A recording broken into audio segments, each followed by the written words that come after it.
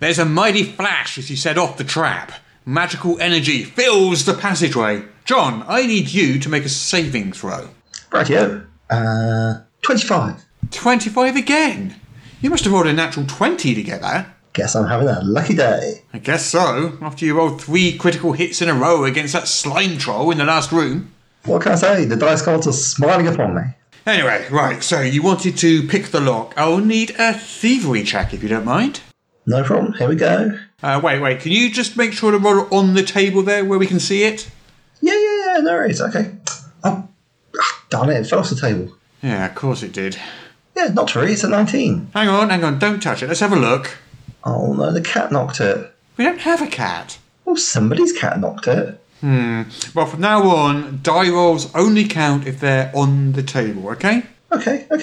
I don't know why you're getting so precious about it. I'm getting precious because this is the 7th roll in a row where you've rolled natural 19s or 20s. It's not impossible. 2 of those were on a d12. Look, if you got something to say, just come out with it. Fine, let's get on with the game now.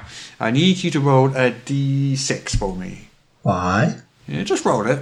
Okay, I got a 6. Aha! You take 6 damage from the acidic dungeon air in the passageway. Oh, sorry, I meant to roll a 1. Hoist by your own petard, eh? My what now? Your petard. It's a small bomb used to breach fortifications. What's that got to do with the price of fish? It's just a saying, mate. Shakespeare. Hoist by your own petard. I don't see what petard has to do with anything. It means to be harmed by your own plan or to fall into your own trap. Whatever, fine. So I've got 44 hit points left. 44 hit points? How many did you start with? 50?